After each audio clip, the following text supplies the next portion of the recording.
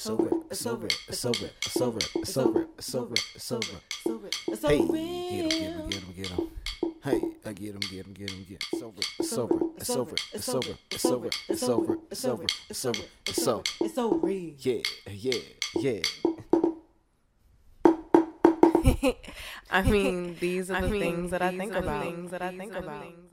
Good morning, good afternoon, wherever you may be, and welcome to It's So Real. What's your boy O? And your girl Rocky. What's good, beautiful people? So today's show, why don't the hood love you? Yeah, we gotta talk about it, y'all. This is gonna be an episode, basically in remembrance of the life of Nipsey Hussle. And not only just like a remembrance of him, but of the lessons I took from it, basically. The lessons I took from it, our reflections on it, our takes on it. And then we're going to give you a different perspective because we are therapists. So we know we got to break down something when it comes to mental health and how it relates to ultimately what went down, and a whole bunch of other stuff. But let's start off. Let's start off first saying, rest in power to Nipsey Hussle. All respect to the things that you have done. We're gonna, save that for the end because we're gonna go over some heavy stuff.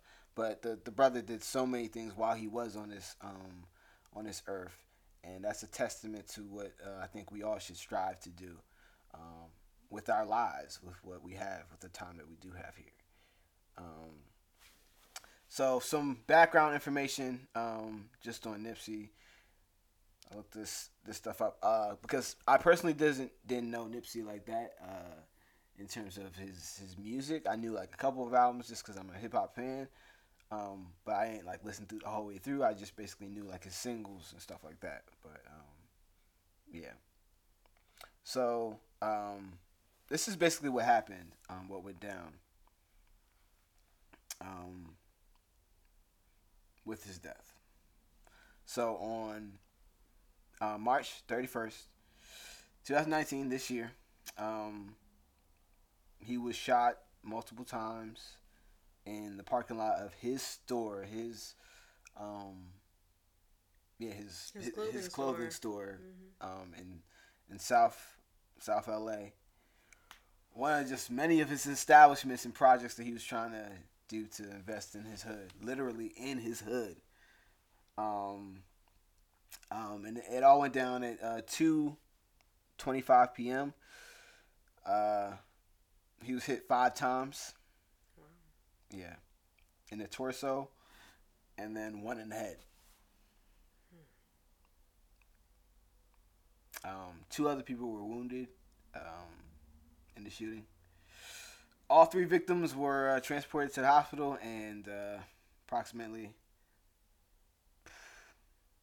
20 minutes later, he was pronounced dead, officially. So, he died 33 years old. As I just had a birthday at 28, I'm just looking at that as like, man, that's so young. That's so young, man. That's so young of a life. But that's what happened. Those are like the facts of the situation. That's what we know. Now that like the dust is cleared, there's a lot of speculation about other stuff, but we do need to actually talk about some of that. So when Nipsey Hussle passed, my timeline got flooded it was wild. With information about what happened, about what people took from him, what people learned from him, as well as people streaming his music. His music went up so much. Oh, yeah, everybody's up on it. Yeah. And I'll admit, I didn't know about Nipsey, like I said earlier, in terms of his music like that. Like, maybe it's because I'm not officially from the West Coast. I love some of the West Coast music, but it's like maybe I'm old school West Coast, like Tupac, which I'm going to get into later too. Correlates very well with this situation, unfortunately. But now, everybody's streaming his music, doing all these great things to improve to pay attention to his platform now that he's passed. But yeah, like you were saying, the music, the videos as well, right? Of Nipsey speaking. Yeah, the brother was sharp. And so many articles about what he had been doing for his community before this happened, like how much he has been doing. But one of the biggest things that was on my timeline was the conspiracy theory. And that theory was that because Nipsey Hussle was doing so much good for Black America and for the Black community in LA, and that he was doing the documentary about Dr. Sebi, that the government targeted him. And they paid, and the theory is that the government paid Eric Holder. That's the name of the person who did all this. Yeah, who killed Nipsey. Yeah, that's probably the last time I'm gonna mention him. I'm gonna just, you know who I'm talking about. Oh, damn, my mic always hitting it. That's the last time I'm gonna mention.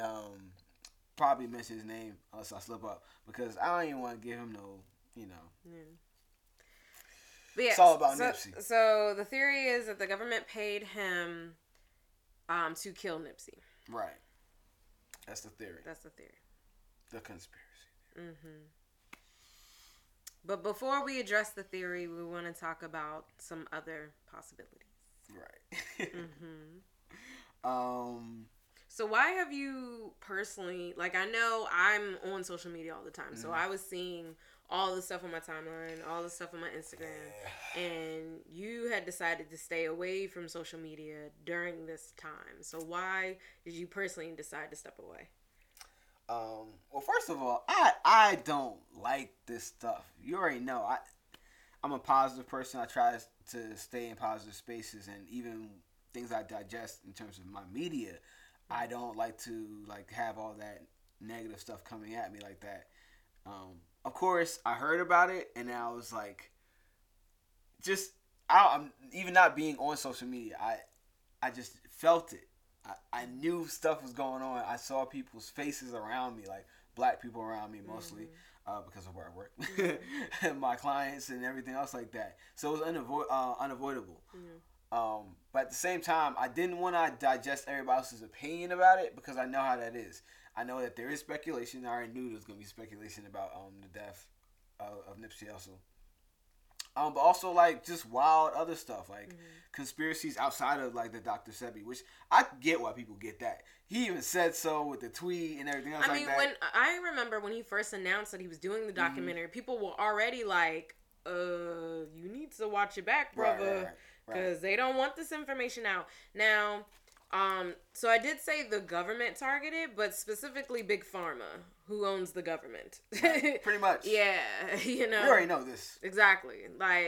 They don't want us to be on the, let's understand the food that we're putting into our body in order to make sure that we are spiritually healthy as well as physically. That Dr. Sebi was talking about. Yeah, that was his whole philosophy. Exactly. So, Big Pharma and the health insurance industries profit from our sickness and our slow death.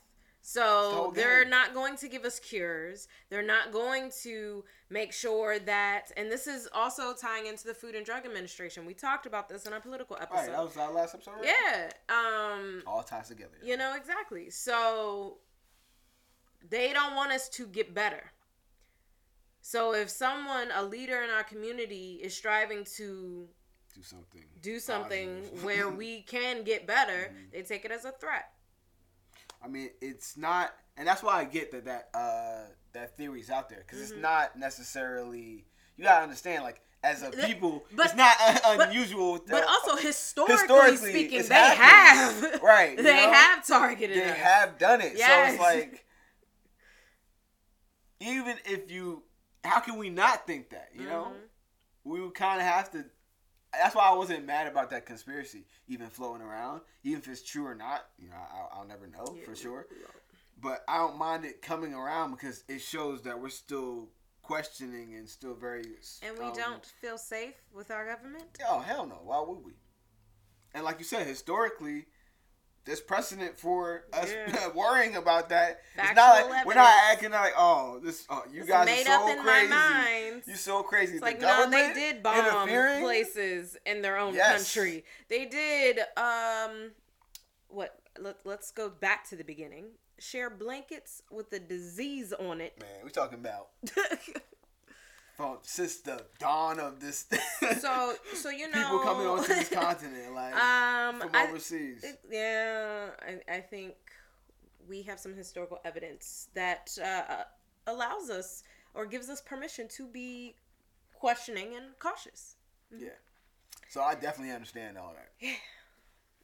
But yeah, I didn't want to get too involved in all that because outside of those theories, there was some other stuff. Mm-hmm. People just, clout chasing and just trying to put like numbers. You know how it is with the social media game, trying to exploit a situation, trying to have hot takes here and there. Like what?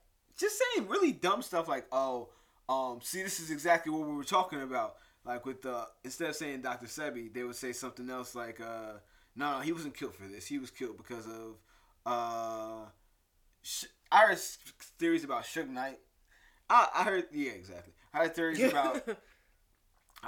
about some actor. I forgot what his name was. Just stuff that was like bouncing all over the place. I heard shit about Lauren London, and then there was people talking about like Kodak Black is he's young and dumb and saying shit like. So yeah, I heard all those things after the fact. Mm-hmm. But even like when I was trying to avoid it, some of that stuff was getting through, and I'm like, I just don't want to hear none of that nonsense. You know what I mean? So much other people having takes about what was going on. Some people having, disagreements about what was a respectful way to address the situation. Like, should we ride for him? Should all that energy at the beginning and all that rah energy? I don't want none of all that because that's when people don't actually think and they act and they actually make those mistakes. And I'd rather them be cautious and aware and logical and tactical about their responses to stuff like that.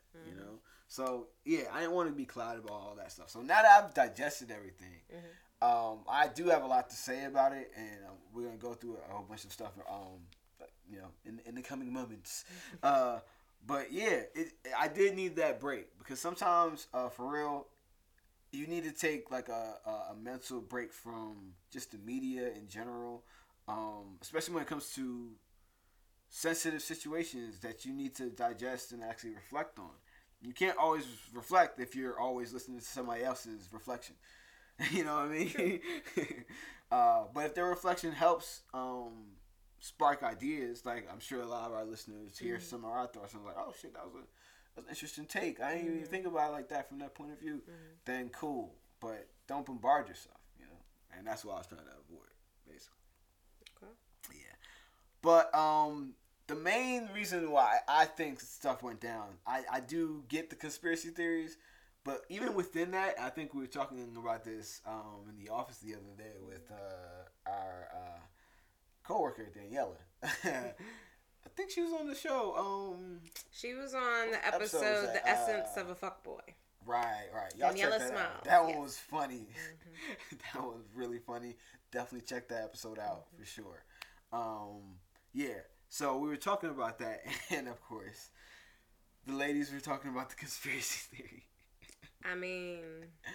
And again, I don't blame them. There's precedent for it. When I found out, because I knew about the documentary, so when I found out that he got shot, I instantly was like, well, that's confirmed. Because we are, again, already before he started the documentary, was like, watch your back, brother. Because, again, historically. So my first reaction was government. And then my second reaction was, I have to accept that is a possible...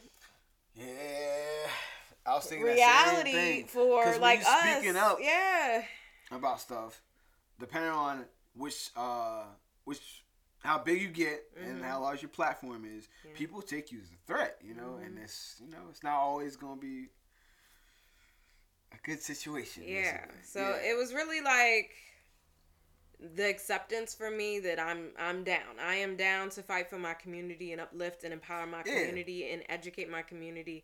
And I'm with it. If that's how I go out, then that's how I go out. That's one of the lessons I definitely took from Nip. Like, you can't be scared to live your life to do what's right. Yes, definitely. Never. But yeah. So that's what I was talking about in the office. And again, I do understand, but my bigger point was, even if old boy, I'm not fucking mentioning his name, even if old boy got paid off by the government or whatever, the reason why he was still even willing to do that to his own, somebody in his own community, is because that man is deeply hurting or deeply vulnerable and hurt and willing to sacrifice whatever it takes just for some money. Meaning he already probably had hate in his heart before all that. Probably towards Nip. And now the stories I'm hearing are that this was some guy who was like, you know, around the way that other people didn't like because he was like an informant or something like that. Oh. And so Nip just said, yo, you gotta leave. Like nobody's rocking with you right now. So just keep the peace. Keep it pushing, you know? He came back, felt disrespected by that. And this is where I'm thinking the whole triggered by like the ego part comes out. And I want to give a shout out to Charlamagne the Guy, even though he don't need no damn shout outs. But if you are watching this clip that I'm going to snip out right now and put on Instagram, yes, I do my own editing. Check me out. Also, Smart Productions. Gotta plug. Charge me up. Plug me up. Charge me. All right. Anyways, but yeah, even he was saying like the ego factor of it, like the fact that you thought like, oh, what? Who's he to tell me that like I can't be around here? I'm around here. I'm always around here. He just come around here whenever he want to. I don't know how. I just got a West Coast voice. That shit really just came out. It came in and out. It was alright. But yeah, for real. He came from the perspective of him having like an ego about the whole thing. Basically saying that, who are you to tell me I can't be around my way? Basically. Just because you Nipsey or what? Because you got Lauren? Who? I don't care, whatever. Like, and that boosting up of the ego causes that. And that can only come from somebody who's so vulnerable and weak and insecure. For like that to set you off, the fact that he said, yo, you know, you just can't be around here because everybody else is a little uncomfortable and everything else like that, just to keep the peace, you know? If that's all it took for you to just go off, then that says a lot. Now maybe something more went down, but even if something more did go down. I was gonna say that just says trauma. It says trauma. Because that's a trauma response. When you've been traumatized, that's a response. And that's the bigger issue I want to talk about. It's like the trauma response. The hood don't love you. That's the title of this episode. The reason why the hood don't love you is because everybody in the hood is in trauma. Continuous trauma. It's not post. It's continuous and ongoing trauma. We talking about right now. From the 1600s to 2019. And since we are therapists and we had that perspective, we need to break it down because a lot of people are missing this piece of the conversation. So we've broken it down before. But we gotta do it. Any of the therapy series episodes where we've broken it down because we need to know this. Yes. So first, I'm gonna break it down in just being Black in general and how our trauma shows up. But then I'm going to break it down as far as hood trauma. Okay. She's about to break it down. Y'all ready? So let me make sure. So I need y'all to focus on this one. So yes, when we worked at Conscious Voices, we learned about post-traumatic stress disorder, but also stemming from Dr. Joy DeGruy's post-traumatic slave syndrome. Right. And through that and through our supervisor there, we were able to break down trauma in a way that we didn't learn in grad school. We were able to actually apply it to our people and what happens within our community. Right. Okay. So to break down what happens within your body, when you're experiencing trauma, I have to break down the human stress response. Okay? Ooh. The human stress response is also known as the fight or fight response. Okay? You also have a freeze. So fight, flight, or freeze. So 3 steps. 3 steps. More often than not, people talk about the fight and flight than they do the freeze. The freeze is like a deer in the headlights. You just get you just don't know stuck. What to do, right? You stop. It's like too much. You can't make a decision. You're scared. Like it's just But the fight or flight is what I'm primarily going to talk about. So you have to think about the brain. Okay, when you're trying to understand what's happening within your body, the brain is the one controlling all of it. So you have to break down parts of the brain. Right. Okay, so first, humans have a part of the brain called the amygdala. This is the emotional brain. Okay, this emotional brain is responsible for your fear. Okay, it's the part of your brain that allows you to survive.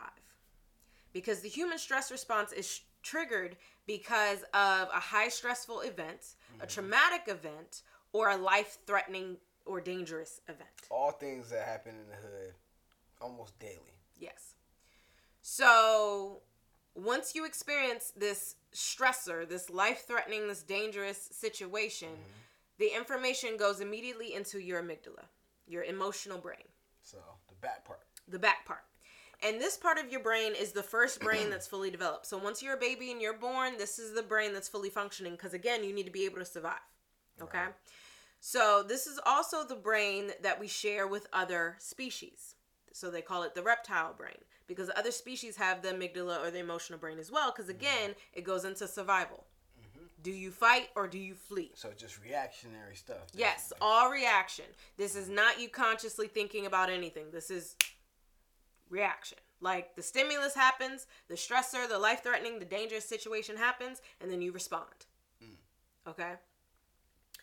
Humans are different than other species because we have something called the prefrontal cortex, which is in our forehead. Now, this is our thinking brain. So we have our emotional brain in the back, our thinking brain in the front. So third eye. Our thinking brain is responsible my spiritual brothers out there. For logic, rationale. Nah, for real, yeah. Reasoning, consciousness, and judgment. Yeah. So basically the things that make us human. Basically the ability to stop and think before we respond. Yeah. Humans have that. No other species has that. Problem is, though, that thinking brain isn't fully developed until you're 25 years old. 25. I want y'all to hear that number because I always have to stress this. 25. I'm only 28. Just turned 28. And I mean, my brain just now. Right? We just fully functioning up here. Dog, I'm and 5, we 6, already 7, went 8. to therapy to process all of the past shit that we did. I'm 3. You know? Like, so that, yes, understand how much could happen in your life by the time you're 25. Right. Trauma. So, let's break it down. So, humans, we want to be able to stop automatically reacting. So, the emotional brain immediately responding. And we want to have that moment in time where we're using our thinking brain. Right. Okay? Now, let me describe what's happening within the body once your emotional brain is triggered. So again, this is all without your input. Like you are not consciously controlling any of this. This is happening automatically. Okay? So a stressor, a life-threatening, dangerous situation pops off. I hear a loud bang against the wall. Boom! So immediately within my body, you're going to have hormones start coursing through your body. You gonna feel it. The heart racing. Boom, boom, boom, well, that's physiological. We're just talking about the hormones right now. Okay. So the hormones are cortisol, which is a stress hormone that moves through the body by way of glucose, which is sugar. And now I can't remember the third. Oh, adrenaline. Adrenaline, because you need energy. Whether you fighting or you running, you need some energy to do it. Okay. Yeah. So you hear that loud bang against the wall, your adrenaline starts coursing through your body, cortisol starts coursing through your body, and glucose or sugar starts coursing through your body. So that's immediately reacting. Then physiologically, your heart rate starts racing, your blood pressure goes up, and then what's interesting is your immune system starts shutting down. And I always watch a lot of animal documentaries, so I always, as I'm understanding how humans are different, I'm kind of dissecting. Last night. I was. Our Planet. Check out Our Planet. If you have any questions about climate change, renewable energy, the need for renewable energy, or how humans should live in balance with other species because we are not the only ones on the fucking planet. Facts. Watch Our Planet on Netflix. Okay. We just plugging all. We charging everybody up out here. So yes, I was watching that last night. But anyways, I like to learn. But anyways, so say you have a lion attacking a gazelle, right? Somehow there comes something that's a threat to the lion runs away, and the gazelle is able to get free. The immune system starts shutting down in addition to your heart racing and your blood pressure going up, because if you are about to be eaten, you don't necessarily want to feel that. So those parts of your system aren't necessarily needed at that time. Nah. It actually would be a hindrance to you escaping. Yeah. Also, say you just had a big ass meal. Like we talking Thanksgiving, I'm stuffed, pants unbuttoned type of meal, right? That's what I'm talking about. And then you hear a loud bang against the wall. Your immune system will be like, hey, now is not the time to focus on your digestion. I know, but that'd be the worst time. That's when people catch you, when you're eating. But your body's like, hey, we don't need to focus all energy on your digestion. We need to focus on surviving this motherfucker. That's true. Okay. But one thing that I realized is when that gazelle is able to be free, it will physically shake its entire body. So then, like, before I was trained in all of this, I was like, why the hell are they doing that? Before they would get up and, like, go about their business. And I'm like, now that I'm understanding, it's like, if you have all this energy happening in your body and your body is tensing and tightening up, you need to get that energy out. Mm-hmm. Okay? And then have your rest. Right. Okay? It's like a period, like, where you're... Like, you're up. And you need to go back down. You need to have your period of rest. Okay? Right. Now... I'm wondering if I should break down the behavior. It's up to you. People need to know. Because all this, I'm going to break it down, but I'm trying to think the order. I'll just go with the flow. So the reason post-traumatic stress disorder occurs is because you experience 30 plus days of this human stress response. 30 plus days of you just going up, and you're never having a time of relaxation. Now, again, let's look at the history of Black people, okay? We were constantly fearing for our life every day, every moment of the day. We were constantly fearing for the lives of our children, the lives of our loved ones. Mm-hmm. Every day, every moment of every day. Even when we were relaxing, that was a constant threat. For 400 years, okay? Then you had segregation and Jim Crow. Still a constant threat. We're not just talking about murder. We're talking about torture. Right. Okay? And the worst, I think the worst torture, I don't know of anything worse. Like we're talking tar and feather. We talking... oh my God, the one story where there was a pregnant woman and that's what I was thinking about. And they ripped the baby out. That's what I was thinking about. Like, I've never heard anything worse than that in terms of torture. Who the fuck does that?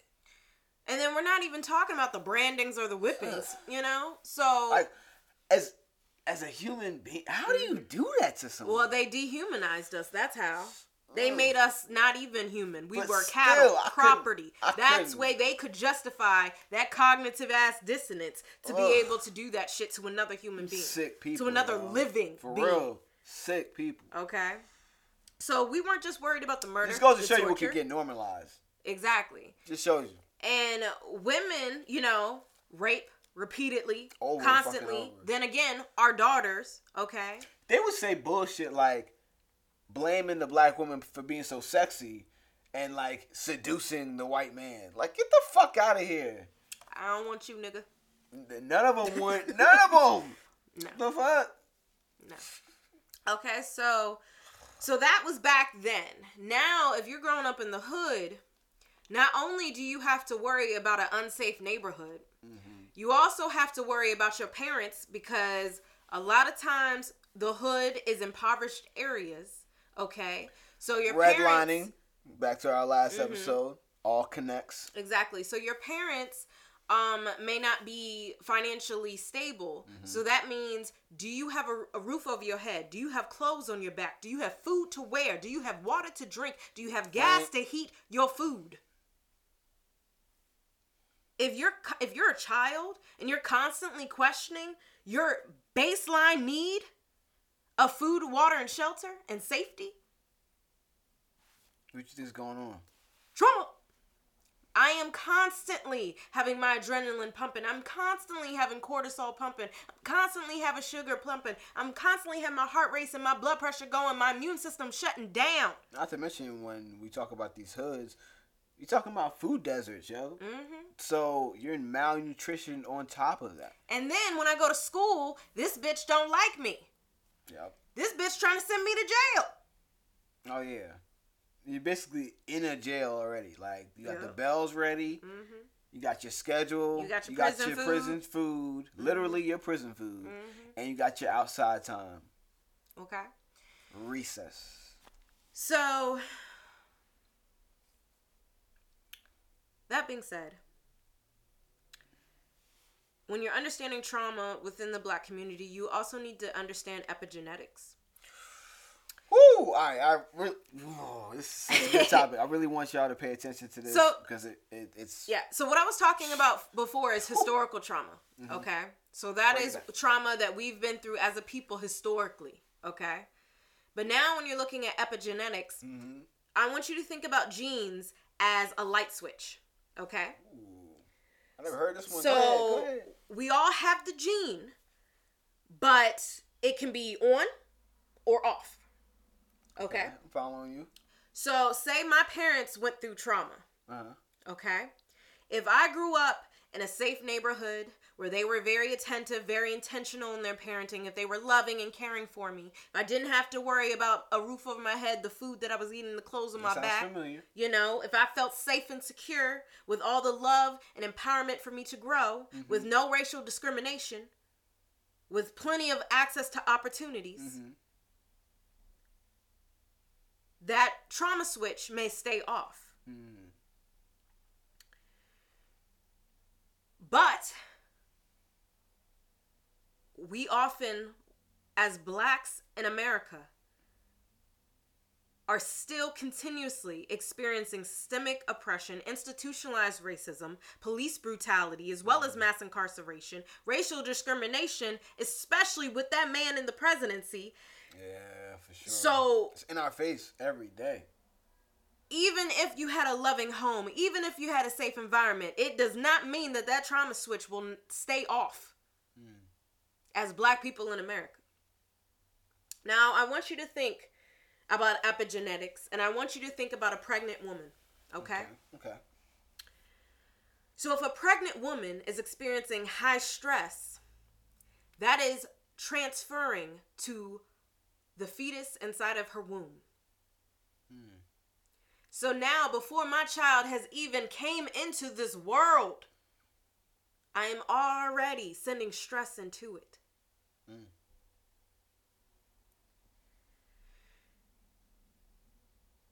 And they say, and I just learned this, like from a client, because he's taking a health and social justice class, and I was like, this shit is so believable. He said, Black women in America, no matter the class, so if they're poverty or affluent, have low birth rates.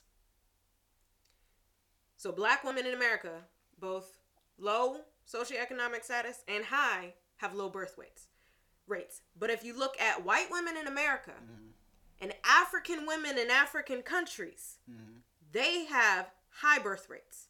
Interesting. And he was saying it's because white women in America and African women in African countries have the people that look like them as the majority. So their race is automatically taken off the table as a stressor. Right. Whereas black people in America, no matter the socioeconomic status or class, has to worry about that. Damn. So yes, it impacts our community, okay? Now, I want you to remember what I said when you have a stressful situation, when you have a dangerous, life-threatening situation, you have sugar coursing through your body and your blood pressure is up. They have told us for years that our diet was the one responsible for our high diabetes in the black community and our high blood pressure in the black community. But if we are constantly stressed, if we are constantly traumatized with no fucking rest period, where we can just take a break to breathe and just live. Can I live? Can I be black? No, seriously, like it's almost like an inherent thing, like that we're supposed to be grinding and working and going, especially if not, it's like we're seen as lazy, because black people get labeled with the lazy thing real quick. Even though somebody went to an entire continent different than them to get out of working. I'm just saying.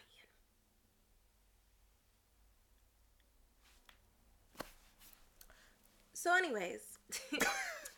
What else can you say? They said that it was due to our diet, but then I was looking into that and I'm like, so if you look into our ancestors' foods, if you go back and track what they're eating in Africa and what our ancestors ate and stuff like that, we weren't using artificial anything. We were eating from the land. Okay? And so if there wasn't artificial sugar, you just had fruits, and that was the extent of our sugar. So what the hell do we have high diabetes for? That's all I eat now, and I'm doing great. And then our blood pressure, it's like, yes, we like salt, but we were also very physically active. Okay? Just came from the gym this morning. And so now if you look at today, how many fast foods exist in the hood? How many liquor stores? And because of all that, like I said, with the food deserts, you're not getting any of those produce from the land. From the land. Okay. And it used to be basically our whole diet. That's what we lived off of. That's why we care so much about them. Exactly. So people blame soul food for our stuff because that was slave food. No, if you actually look at slave food and study the history of what we were eating, we were actually mimicking what we were eating in Africa. And some of the shit we were eating came from Africa. Yes. Okay. So, yes, soul food wasn't what did it to us, y'all, as far as our issues today, okay? It's our trauma and our stress, as well as these fast foods and restaurants and all the artificial sugars we're consuming. Right. You cut those things out, you be straight for the most part. So now I want to talk about the behavior response to trauma. So remember, you have adrenaline flowing, you have cortisol flowing and glucose, sugar flowing. Then you have your heart racing, your blood pressure flowing. Then you have your immune system shutting down. Your behavior is going to result in hypervigilance. Yeah. Which means you are very alert to everything going on around you. So, all right, now I got to get a little personal since I grew up in the hood a little bit. You know what I'm saying? All right, from Newark, New Jersey. Y'all know what it is, Brick City. Fuck Cory Booker. Don't vote for that guy. For real, don't vote for Cory Booker. He's trash. Come on, what you doing? Think about it. I know the dude. He's the mayor. Anyways, so I'm from that used to be hood, probably getting gentrified as we speak. Whew. They coming for everything. I done been in like 2 years. It's been 2 years. That's another thing. Illegal evictions, gentrification. Yeah, all that. Cultural appropriation. But I was the definition of a good kid, mad city. Kendrick Lamar. That was me. I was trying to stay the fuck out of trouble, but I grew up around trouble. It is what it is. And I just want to point out, people, if you fix poverty, you fix crime. Not all of it, but a lot of it. It would drop a lot. I'll tell you that much. It would drop significantly. If you put jobs in the hood, as well as access to mental health care, as well as supportive schools that focus on Afrocentric education, Okay? Talk about it. Dog, come on now. If you have the food that we need to put energy into our bodies and stop policing our communities the way that you are, I'm just saying.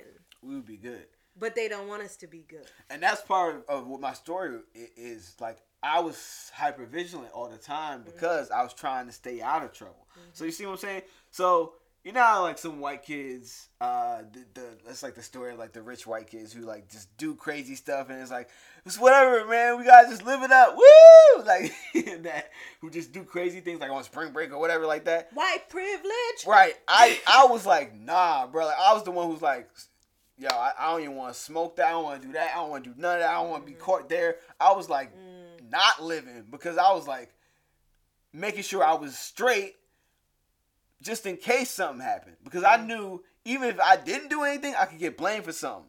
So if I did do something, I damn sure could get blamed for that. Yeah. So I was trying to stay out as much trouble as I could when I was younger. I still got into some trouble, but it was because I was so hyper vigilant. And that was just in a preventative kind of way. You got to think about if something actually happened to you. Yeah. Fortunately for me, you know, because I was, you know, pretty smart. And your parents did a great job. My parents did an amazing job. Shout out to mom and pop. Yeah. Mwah. Love y'all. Yeah. Y'all did your thing. Because you put like a little bubble around your boy to get him out the hood. And, you know, even though I'm in Oakland now. From one hood to another. Hey, but I love the hood because I love the people there because they have a good spirit. They just been through so much trauma. And it causes these reactions. So yeah, hypervigilance. And I see it like when we're on the bus. And the fact that you can focus, because I grew up, like I went from a diverse area to a white rural area. I'm like boring. So, like, you know how you like map out certain things and you can like escape shit? Yeah. And I'm like, unconsciously I do shit like you was this. thinking about all of that? And like he'll still be talking to me. I'm like, yeah, nah. Like when stuff going on that I'm aware of, I'm like, I can't focus on you. I gotta focus on what's happening. It's real crazy. It's because it's why like me and my boys we do shit where like you could talk about shit and look like you're talking about something else so that nobody notices what you're talking about. Basically like, yeah, all that. So you see this motherfucker right here, right? Yeah, you know what I mean? If we don't get out of here right now, he gonna fuck us up, yo. Yeah, all right, let's beat it. All right, peace. All right, I'm gonna see you later. Something like that was like common because we just had to get the fuck out of situations. I don't know of this. This is what I'm saying. Like it was just funny shit like that. So it was more me getting out of situations and being hyper vigilant to make sure I didn't like get caught up in no shit. But other people, it's like they're in the shit and that's why they being hyper vigilant. Yeah. So again, you're very alert to everything that's going around you. So just ooh. For real. Okay. That's just one. That's just one for behavior. Next, you have hyperarousal. Hyperarousal means you're very sensitive to detail. So I explain this to my clients, like with PTSD within soldiers. If they were in a foreign country, and they're, trauma during war, whether it's declared or undeclared, because we be in war and don't even know it. Right. But anyways, you're very sensitive to detail, meaning your senses are heightened. So humans, we have the least consciousness over our sense of smell.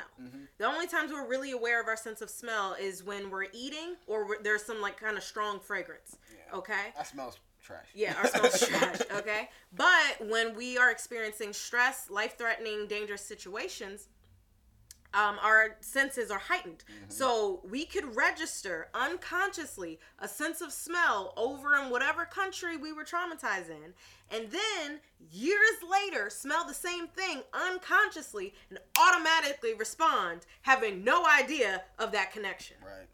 Okay? So again, very sensitive to detail. Your senses are heightened. Not only are you alert to everything, you are fine-tuned on everything that is happening. Right. And you hear that in other traumatic situations too, where it's like in instances of like sexual assault or something else like that. If there's any like aroma that was going on within the room like or colors, like that, anything textures, like you said, those senses, whatever it may be, that stands out, it will literally like burn like almost an image or whatever it is, sound into you, and kind of like leave it there. So that you remember it, because your body's, like you said, we were breaking out before, is trying to protect you. It's like So in case you see this shit again, yo, guard up, basically. That's what your body's doing, and it's just naturally doing that. Defense mechanism. Again, it's trying to survive. Right. Okay? All of this is survival mode. All of it. Yeah. Okay? But you're not supposed to be in survival mode 24/7, and that's the problem. Exactly. So, that being said, that leads me into the last behavior response is insomnia. If you are trying to survive, nigga, you can't sleep. That's the opposite of survival. Now is not the time. You sleep when you die. You sleep when you die. I used to hear that all the time. You sleep when you die. You sleep when you die. Again, a part of the culture, you know? So, that being said, again, we're never having a period of rest, which is why self-care is so crucially important to our people. And I did realize it when I saw the movie, it was Glory. The movie Glory, when the soldiers were like camping, so they were around the campfire, they were singing songs, they were telling stories, all that good stuff, good times, you know. And the white general was talking to Morgan Freeman, and he was like, how are they able to just check out like that? Like, how are they just able? And he's like, you had to do that during slavery. You had to be able to quickly be able to just relax, because that's all the time that you had, you know? So, like, we have our humor and our style and our sense of ourselves is very natural to us, and we're able to tap into it.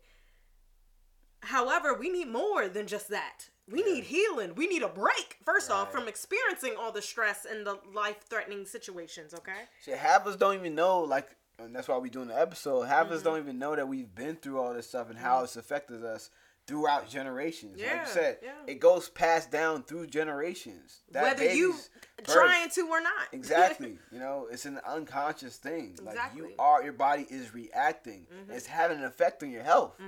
That being said, so if you experience that for 30 plus days, we're talking a month. A month in the hood. We've experienced trauma for centuries. If you live in the hood, you experience it daily. Come on now. Okay, so 30 plus days, and that's post-traumatic stress disorder, okay? Now, what happens when information is constantly going to your emotional brain because you're trying to survive is that your thinking brain doesn't develop like it should. Now, mind you, thinking brain isn't fully developed until you're 25, but that doesn't mean we allow kids to just go without using logic, rationale, reasoning, or judgment. Nah, we're teaching toddlers, think about your choice. Right. You got two options. What you want? You know, you gotta unlearn some of the BS so that you can learn the right things. Exactly. Because some of, like you're saying with your toddler example, you teach them the right way going forward, they'll be fine. In most cases. but if you never learned those things, or if you got traumatized, so that stopped your growth. It's one thing if you never learned it. Okay, that's just you really, and then trauma on top of that. Whoo! But which is a lot of cases in the hood, especially because of teen pregnancy. For honestly, real. It's like the parent didn't learn it to teach it. Okay. It's all facts. Yes. That shit happens all the time. Exactly. Which is why I'm trying to do my parenting classes, okay? Yeah, we try to do a lot of stuff, man. We're really trying to help out here. Exactly. So, now you have the impact. How does experiencing this day in, day out for centuries, through the generations, impact you? Well, if I have new information that's constantly going into my emotional brain and I'm not forming my thinking brain as I should, as some of my peers are, because they have the safety and accessibility to do that. Now, mind you, adrenaline's coursing, blood pressure's up, sugar's coursing, cortisol's coursing. Now that's impacting my health. Not only my mental and emotional health, but my physical health. We have diabetes and high blood pressure for a reason. Because we're stressed. Okay? So now it's impacting my health. And then because I'm not using my thinking brain to continuously training myself to use it so I'm a pro by the time I'm 25 when I have full access to it, that can also impact your learning and your memory. How often do kids have trouble in school? One, they can't even focus on what's going on at school. They got everything they got to go back home to. Right. Shit, they may not even be able to focus in school. School is literally sometimes their escape. And so they're trying to enjoy it. They're trying to enjoy it. They're trying to have fun. again, that break. So when you're telling them to learn, of course they're gonna see learning as punishment, because it's like you're taking away their only time when they can have fun. But you don't look at it from that perspective, because you're not looking at it from trauma's perspective. And that's what we're trying to do, is trying to let you know, like, this shit is affecting millions. Like, we're talking about so many of us still in these pockets of poverty. Yeah. And it's causing a continuous cycle of trauma, which is, again, affecting our communities. Yeah. You know?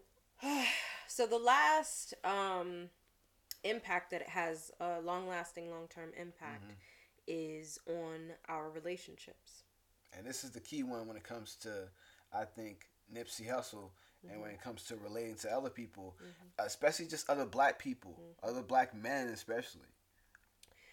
Because if you are constantly stressed, constantly in survival mode where you're trying to survive, worried about your safety, you can't really trust other people.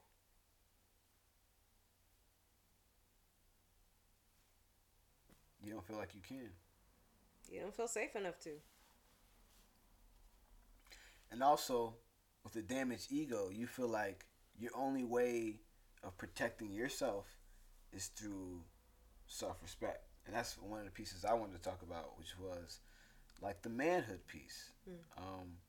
And this part of our culture when it comes to not only hip-hop, but like just black men in general. Oh my God, y'all kill me with the whole "you stepped on my shoe," nigga. Yeah, I think it does come down to that, because when you are in a state of poverty, like you were saying, and you're in that situation where you're in the hood right now, and you gotta do what you have to do to survive. Respect is literally the only thing you can hold on to. You know, Nipsey represented someone who made it out of the hood but still wanted to give back. You know. So he had something. He had like a purpose. You could see it within him. He was walking with it. Like, his impact is going to be everlasting. There's going to be a million more Nipseys after him because of him. You know? And that's the goal. To have even... Actually, scratch that. Beyond Nipsey. Because that's what he would want. Yeah. He would want someone to be even better than him. And that's the goal. But if you don't have that, if you have not found your purpose because you've never had an environment that nurtured you to look for it. Yeah, you have to be exposed to your purpose. You won't know it unless you see it outside of yourself. And then you're like, ooh, this is what I like to do. This is what's familiar to me. This is what I want to do. But you have to have resources and access to it. Right. And permission to explore it. Right. That's the other thing. If you literally have been told your whole life you are this in this box right here, like you are this hood drug dealer, that's it, don't even imagine nothing else, this is all you're gonna be, but you gotta have your respect, so then that's the only thing you can hold on to. So whenever that gets checked, and even in the slightest way, you feel like, well, this is all I got, I have to protect this. So that ego matching with the trauma, it's cause for disaster. I mean, this is not the first case where I think this has happened. Oh, no. And you were saying before the show that this man may have been feeling like Nipsey was able to do all that he couldn't. Yeah, for sure. When it comes down to, like, when you look at the path of Nipsey Hussle, you look at some of his history, like, we're talking about somebody who was really grinding, like, he was selling his music, you know, independently. He was really trying to, like, do his own things and put people on throughout his career as well. And then uplift people. He's trying to do so many other things. And then the fact that he got the woman that he wanted. You know, he found his queen, his treasure. And that's, I don't know about you, but Lauren London is gorgeous. She's like she used to be on everybody's top 5, like, in terms of, she's gorgeous. And you saw the evolution of their relationship and how it was beautiful and it was actually molding and shaping each other into better people. And you see all that. And all that comes from, again, knowing your purpose. And then, like Nips was saying, like, staying focused on that. Not, you know, not getting distracted by all that clown stuff. You see that. You see somebody going for their purpose. and you're not mad at yourself for not finding your purpose, or encouraged or inspired to find your purpose. You turn that into animosity towards that person, as if he's doing it in spite of you. And see, this is where also the response to trauma happens. And at our previous place of employment, they called it Ray Ray. And how Ray Ray is popping off with aggression because they're trying to survive. So, and it's interesting, if you study trauma within indigenous populations, they have a high suicide rate, whereas if you look at the Black community, it's a high homicide rate. And like within our community, everything's internalized. So we hate ourselves and therefore we hate each other. We're not looking at our actual oppressors. Because often proximity, they aren't near us. Right. Okay. It's a lot easier to do that. Yeah. To hate. Well, the conditioning is there for sure. Not only is it from them, we also condition each other. Yeah. Which was, again, a survival tactic. All right. If Massa's looking at my daughter, she's the ugliest girl in the world. I ain't saying nothing about you look pretty, nothing. Okay. Right. So then you get put down and you think your skin actually does look ugly. Because I'm like, no, you don't want her. She dumb. She ugly. She lame. Right. You don't want to rape her. No. She's ugly. She's ugly. So now all your daughter has heard is that she's ugly. Her skin is ugly. From then until now, and now we're still talking about Black is ugly. Oh, you ugly Black. Blah, blah, blah. Cut all that. You don't even know the history. Why are you even saying that? Exactly. Okay. So the conditioning is deep. Psychological conditioning happened throughout slavery and segregation till now. Okay, that was their biggest thing that they did to us that is still impacting us. Okay. So now this person has all of that inside of them. Yeah, this person has all this inside of them, and then Nipsey comes again to the hood, and then allegedly, again, I don't know exactly what went on that day, but what's being said is that he just had like a disagreement with him coming around because of his past involvements with other people. It just was like, yo, let's just go our separate ways. Like, I'm just here, it's my store, chilling. How about you just go your separate way? And I will say, to this point, whether it's that or the government paid him, both scenarios come from individualism. And that's the point. That's really the point that I want to drive home. A person doesn't do that unless they're hurt from the trauma that we spoke of, or in some way in their environment we're so easily able to be corrupted. Like, that means you don't have any principles. That means you don't have any values. That means, again, you haven't found an actual purpose. But to the point of individualism, so individualism that applies to the conspiracy theory of the government targeting Nipsey by paying off this guy, that means that money meant that much that you could take somebody's life. Right. Okay. All right. So that's and also know who he is, addressing the poverty and what he's doing. Right. Addressing the poverty, this money will help me, and it's worth it to take somebody's life, to impact my community this way. Or in the scenario that you're saying, that somebody doesn't want me around and all that stuff. Like, it's the individualism that it's all about me. Right. Like, I need to feel respected. You know, I need to show you that I can be wherever I want to be. You know, all that. Like, as if you couldn't just be like, man, I feel like this is like, or come back another day, or whatever, blow off some steam some other way. The fact that you went so far as to kill another man because you felt disrespected in that way, and not like he said nothing crazy to you and nothing like that. And even if he did, you felt like it was justified to kill this man. And I think we in the community have mistaken disrespect for life-threatening. Right. And that does not always mean that. But that's what I meant by going back to that. Some people don't have anything to hold on to but their respect. So then that becomes the rationale. Like, oh, it's worth it. Whatever. But then again, that goes back to the individualism. Because we as a people used to be collectivists. Right. We used to be very communal. Purpose. That I am because we are. If my community is not benefiting, then I am not benefiting. Right. And that's the thing. The things Nipsey was doing would have helped this man's children and future generations. Would have helped him probably. We probably got that man a job afterwards. You think not? Yeah, he was hiring people from out of prison and stuff. Sure to try to reduce recidivism. So, yeah. So how exactly does it create the cycle within our culture? Well, I think when it comes to culture, especially when it comes to hip hop, we have this problem with machismo and getting into these beefs.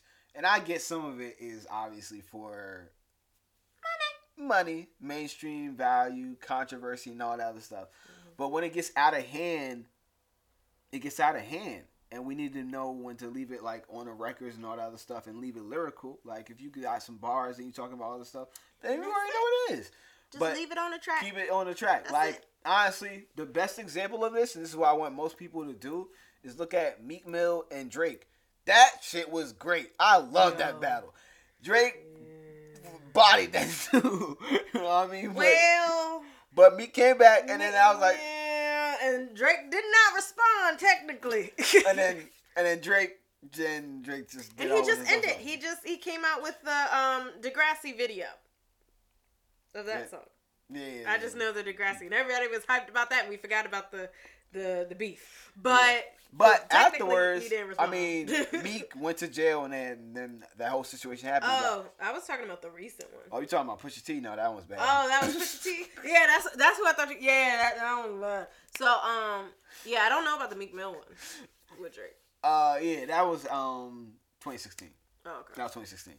I remember because all summer 16. Whew. Anyways, y'all know what I'm talking about. But that beef was crazy, but they squashed it. They got back together, and it was just lyrical. That's how it needs to be. There doesn't need to be anything where it goes crazy to the streets in terms of like the people that you have a crew with, the people that you actually hang with, that you boys with before you got famous or whatever. They don't need to be yapping and then getting you in trouble, hyping your head up, and then get you saying something reckless. Like, we really need to stop all that because there should be brotherhoods within hip hop. There's so many people that have so many stories that are similar that y'all need to be collaborating and making this money. You know how many times you can do things where you can collaborate, go on tours, make a hell of money on tours. There shouldn't be a rapper that's not on tour right now. There should be constant tours. There should be constant people getting their names out there and collaborating with other people, exposing each other to other sounds, other cultures. You know what I'm saying? Down south meeting West Coast and everything else, exchanging those sounds. Going international, bringing hip hop to Africa more.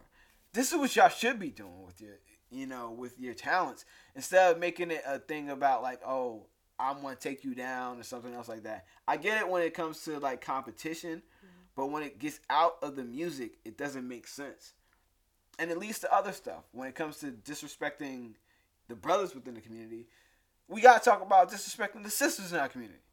Like, come on. Like, most of the music that comes out is hella disrespectful to women. Yeah. Let's just be real about it. When it comes down to anything, and I'm talking about, like, when it comes to women who embrace their sexuality, we call them, like, sluts or whatever else like that, hoes or whatever else like that. And it's like, are you looking in the mirror? Like, there's a whole bunch of man hoes. Like, stop slut shaming. Okay, let's be sex positive. If you are having consensual sex, everybody getting tested, we all good, or we're having conversations about our status or whatever you need to do. But everybody knows about everything. It's a yes, yes, yes, yes. Why does it fucking matter if you ain't in it?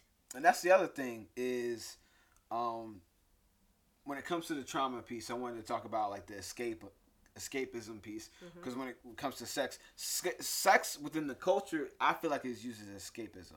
And when some people use sex as just like a form of domination and control in replacement of actual intimacy and relationship. You know what I'm saying? Like, even within our music, it's like It's just like a quick here and there, and those things happen. But when it's only when women are only diminished to just that within your music, and you don't have any other like variation to it, it kind of becomes like the black woman, because that's usually what we're picturing, becomes just this. In the category that you're speaking of, especially because of how widespread hip hop is. Yeah, like you are role models whether you like it or not. People are listening to you. You have a platform. I'm not saying every rapper has to do that, because like there are little lanes where it's like party music. I get that. You know what I'm saying? You have to literally say some things that are crazy.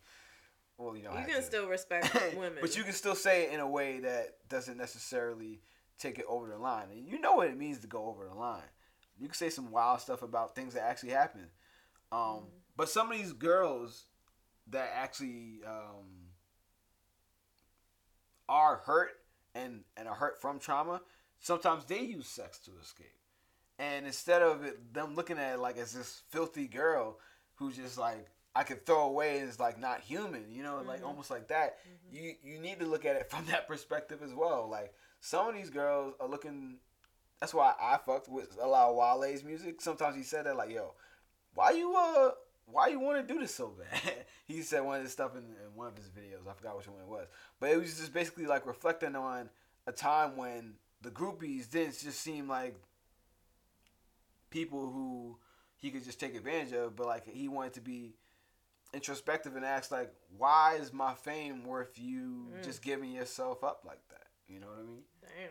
So I just like personally like some of that music for myself, but within the culture, it doesn't need to be all that. I like conscious shit and I like ratchet shit.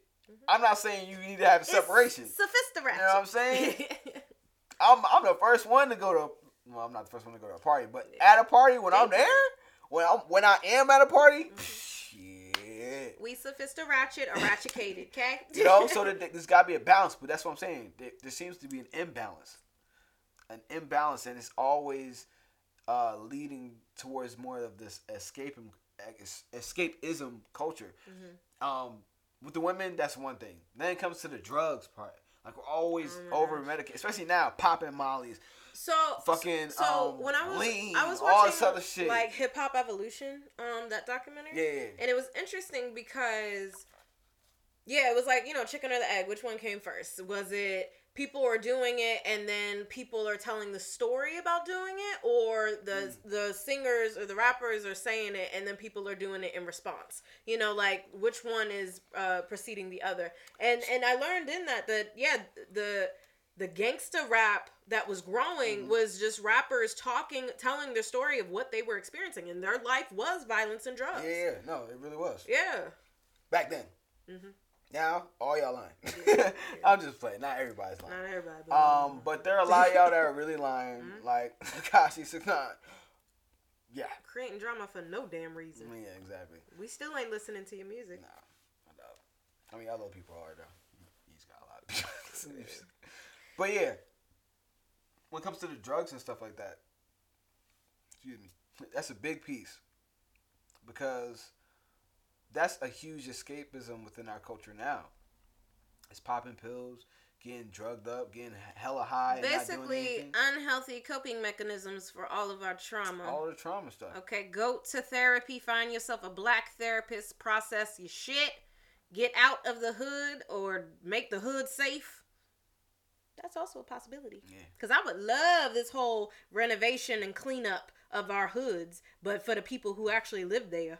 Right. Not just cleaning it up for people who don't. Who you want to kick out the culture. Like, all right, we'll kick y'all out. All right, now we'll clean it up. Hey, new land. It's called gentrification. It's called, they haven't learned a goddamn thing. But anyways. Yeah, so the whole drug culture, you gotta just be careful with that. We don't need to be pushing that on us, because, again, it's escaping from or distracting from the main topic of trauma, and that's what we need to address. All this, I think, ties into trauma. Yeah. Trauma. Yeah, I think that's pretty much it, man. That's all I had to really say. I want to go over the last thing.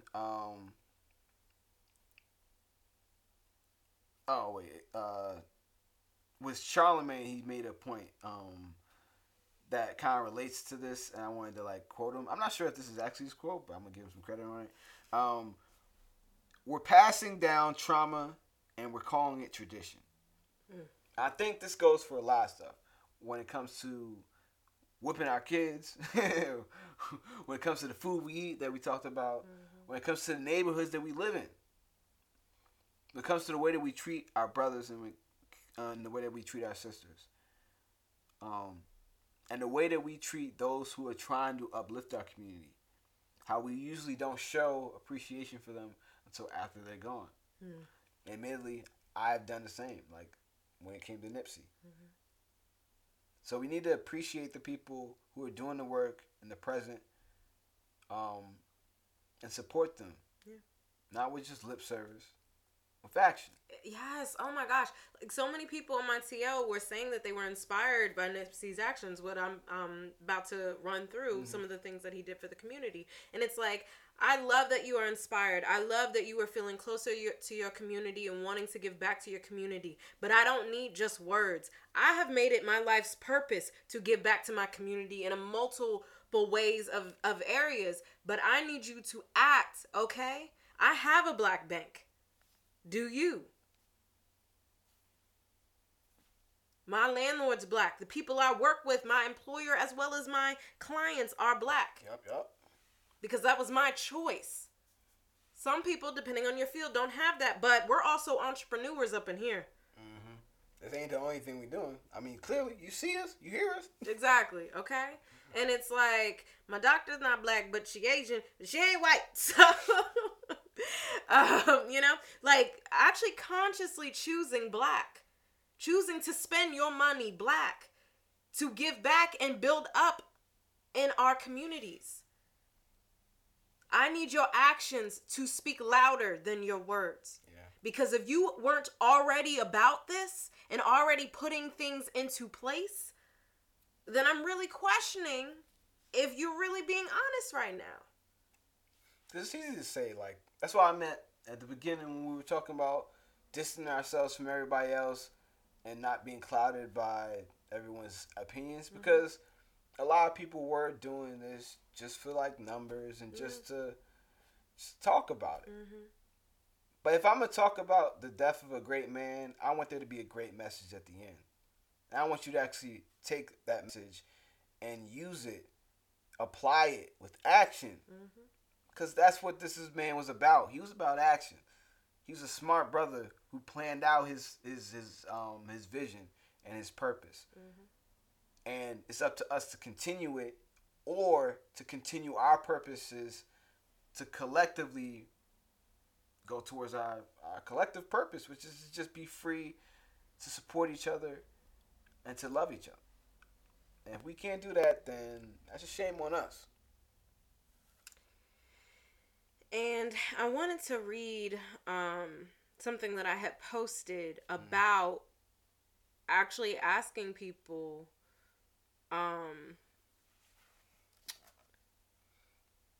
if they were serious about what they said.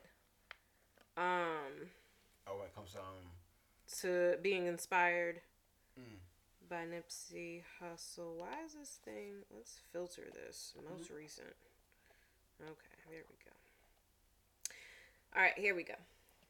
What are you doing to build the black community? What will be your legacy? How are you helping the next generation of humanity? How are you regularly supporting black businesses? And I said, all my life, I've been focusing on giving back. I've been focusing on building my community and stuff. And I'm glad that you all are inspired. But what actions are you taking to actually better Black America? And with that, let's go into what Nipsey Hussle was doing to better Black America. Let's end on a positive note. Yes. Nipsey Hussle, rest in power. We about to show the people what you were doing for your community. And hopefully these examples will propel you to do the same within yours. And again, we need help in a lot of different areas, okay? a lot. As you can see with all. So whatever talent you have, man, use it to the betterment of your community. And be creative.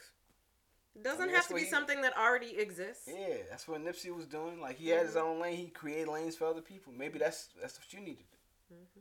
If you can't do it yourself, maybe you have the resources to help someone else. That's part of it too. All right, so this is from The Root.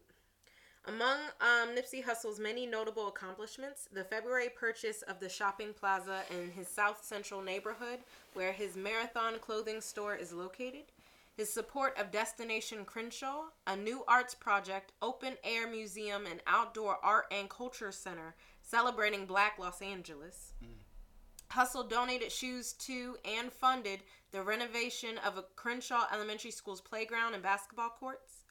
He launched Too Big to Fail as part of a partnership with Vector 90, which led to the opening of a co-working space for a STEM initiative for local youth. Come on, man. There were plans in the works to duplicate the program in Atlanta, Baltimore, and Chicago. He also owns several other businesses and real estate. And then they have this piece in there that says Hussle wasn't just a musician, he was a movement. And it's a picture, and it's been going around on social media, and it's a picture of him with like a circle diagram around him, and it's basically showing all of his investments and how he's trying to build. So just going around. So yeah, he co-founded a STEM academy with plans to expand across 3 cities. He had an active role in establishing Destination Crenshaw, a 1.3-mile public art space honoring LA's Black heritage set to open in 2020. Introduced hashtag Proud to Pay model, earning over an estimated $1.5 million as an independent artist. This figure does not include merch or touring. He reopened World on Wheels, a roller rink initially damaged during the 1992 LA riots. He set up a partnership with Fatburger where employees wore uniforms branded with his clothing label's Crenshaw logo. He established Steve Barbershop in honor of his friend and business partner who died from gun violence. Puma and the Marathon clothing set to launch fall of 2019. He secured an ownership stake in Followcoin, an Amsterdam-based cryptocurrency platform. He invested in Vest, a blockchain-based music app. He launched Our Opportunity, a coalition dedicated to developing properties and revamping neighborhoods across multiple cities. Part of a bid to acquire the Visero Santa Monica, a luxury resort.